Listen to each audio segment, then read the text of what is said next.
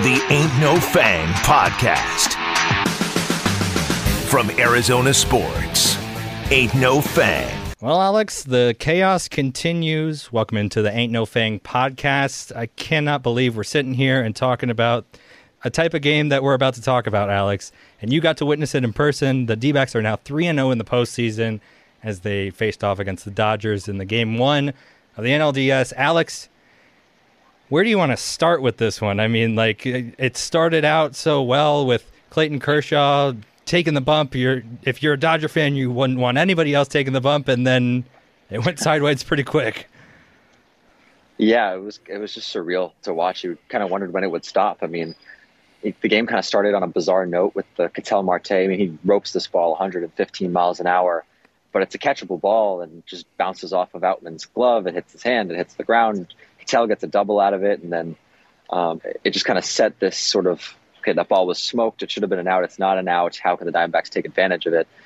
And there's just a parade. I mean, Corbin Carroll hit, Tommy Pham hit, and all three of those came on early counts. So they really attacked him, and they were aggressive early. And then they had Walker work a nice at bat, and he was able to deliver as well. And then Gabriel Moreno just punctuated it with a huge 3-run home run, no doubter.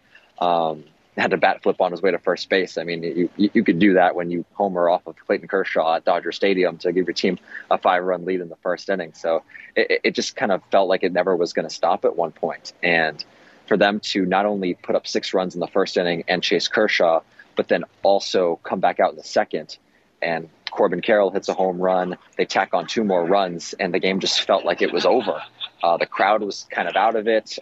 There were some boos. There was some lulls. You even heard some "Let's Go D-backs" chants like at some points, which was like not on my bingo card for Dodger Stadium during a playoff game. But yeah, it got very surreal as far as what they were able to accomplish offensively that completely just changed the rest of the evening. Lost in the 9 runs in the first 2 innings is how well Merrill Kelly pitched in his first win against the Los Angeles Dodgers, if you can believe that. Just take me through his performance tonight, Alex. Yeah, he was really efficient and really effective. And it's sort of interesting how, a pitcher looks right after their team puts up 6 runs in the first inning, and he's kind of waiting around to come in for a while. But, he faces 4 batters in the first inning, not much trouble. He retired 11 in a row at one point. His command looked good. He was using a lot of his pitches, and it just felt like he was in total control. Going into the game, he talked about he's very aware of the struggles that he's had against the Dodgers. And he said yesterday that sometimes there are certain players and certain teams that you just have your number. But he said this doesn't wane his confidence going into his first playoff game. And, while he never pitched on quite this stage before, he's pitched in the WBC, he's pitched in the KBO championship. He's played in big games, but not in Major League Baseball. But to come out like this, it was a huge performance and definitely not one to be overlooked given all the offense that we saw. Yeah, and just in the 6 innings in the third innings that Merrill pitched, he gave up 3 hits, and in the third of an inning that Clayton Kershaw pitched, he gave up 6 hits. So that's a interesting stat to see there. Moving forward in this series, I would think that you would want to see the D-backs to continue to do this, but I don't know if that's possible against a Dodgers team that is this good. Alex, when they come back out on Monday, what do you hope to see from the D-backs? Yeah, their approach today, some guys were really aggressive. Some guys waited out counts. It really was just a focus on getting your pitch. And I think that continued. Their offense has been very good in the postseason so far and against very good pitching. I go up against Corbin Burns in Game 1 against the Brewers and Freddie Peralta in Game 2 and then Clayton Kershaw tonight. And they got to all of those guys.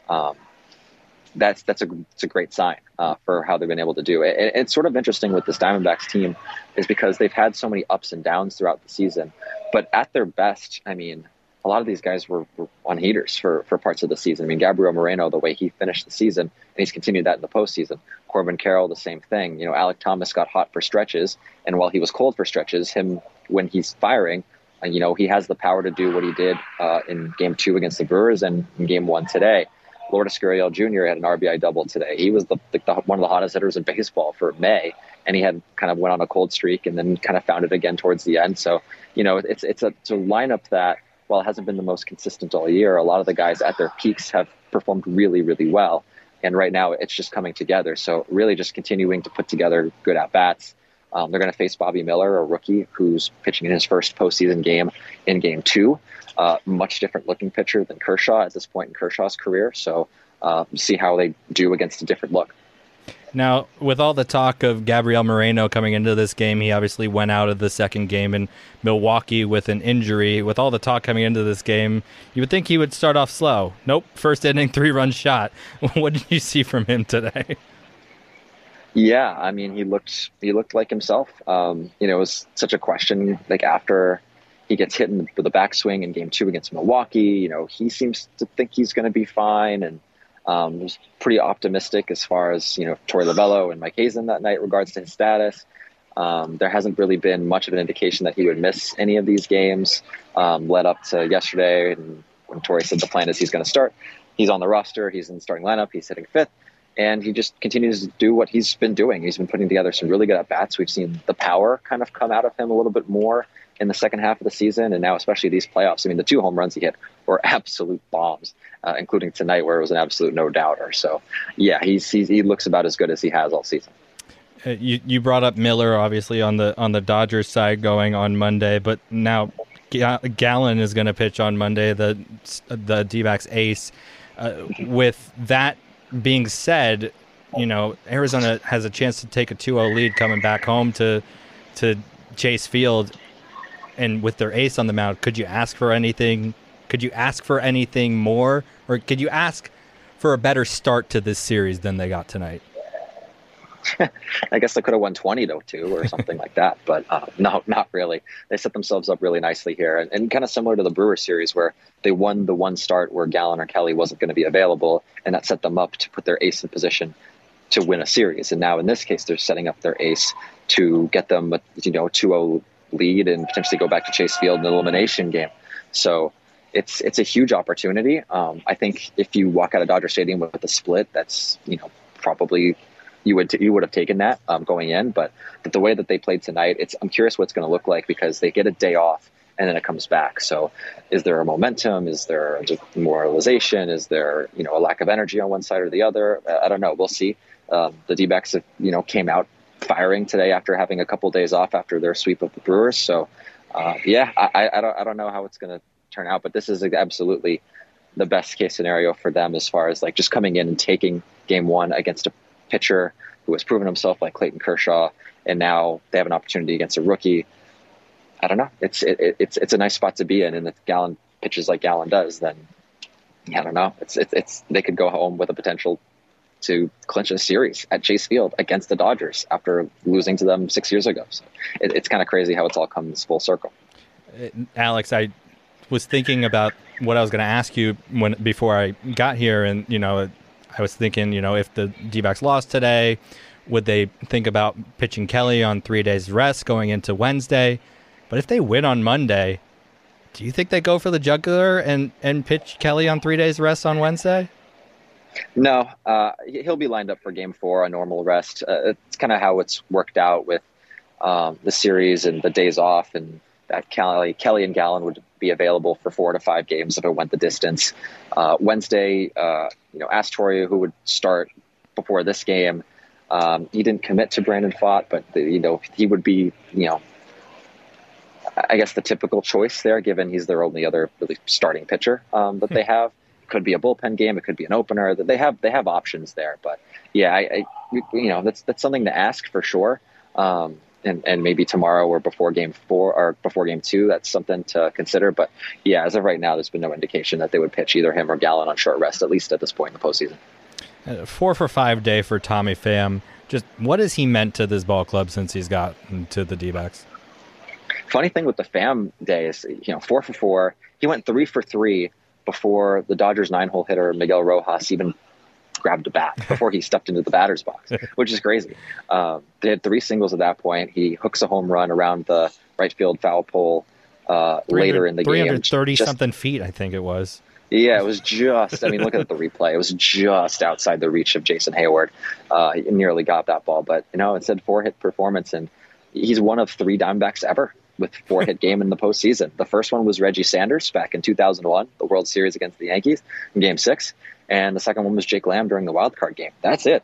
And now it's Tommy Pham. So it's an interesting group of Diamondbacks who have accomplished that feat. But yeah, Pham, he's been dealing with turf toe the last couple of weeks. The offense hasn't been quite up to standard compared to what we saw in stretches for him when he came over from the New York Mets. But yeah, for him to kind of stabilize the middle of the order today and continue to keep the ball moving with 4 hits, it was a huge contribution.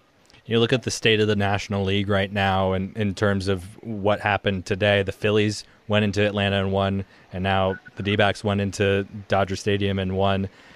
Is there something to be said about being able to play and not have that full week off, Alex?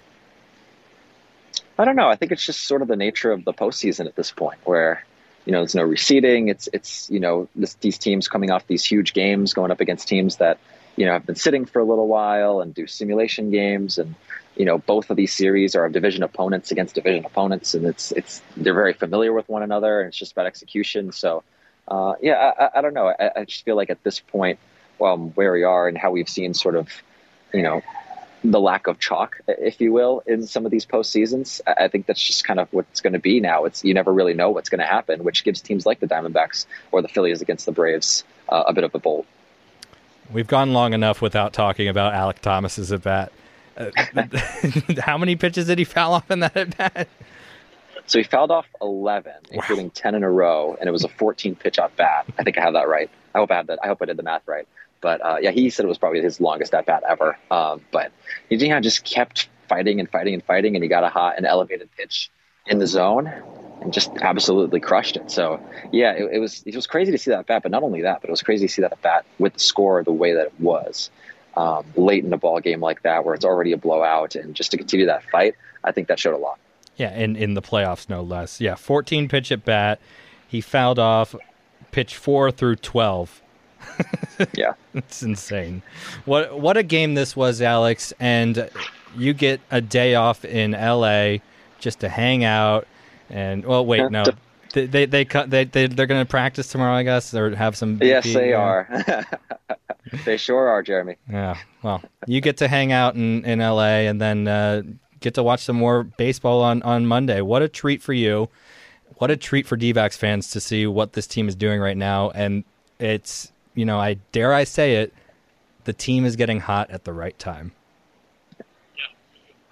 It's what everybody says when you're going into the postseason. All the players will say, you want to get hot at the right time. And listen, the D-backs are doing it. And Alex, I think it's going to be exciting on Monday, and it'll definitely be exciting on Wednesday when you get back here.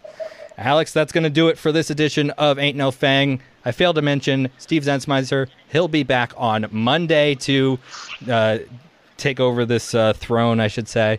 But yeah, Alex, thanks so much for doing this and hanging out for a few minutes and taking us through what happened there at Dodger Stadium. Absolutely.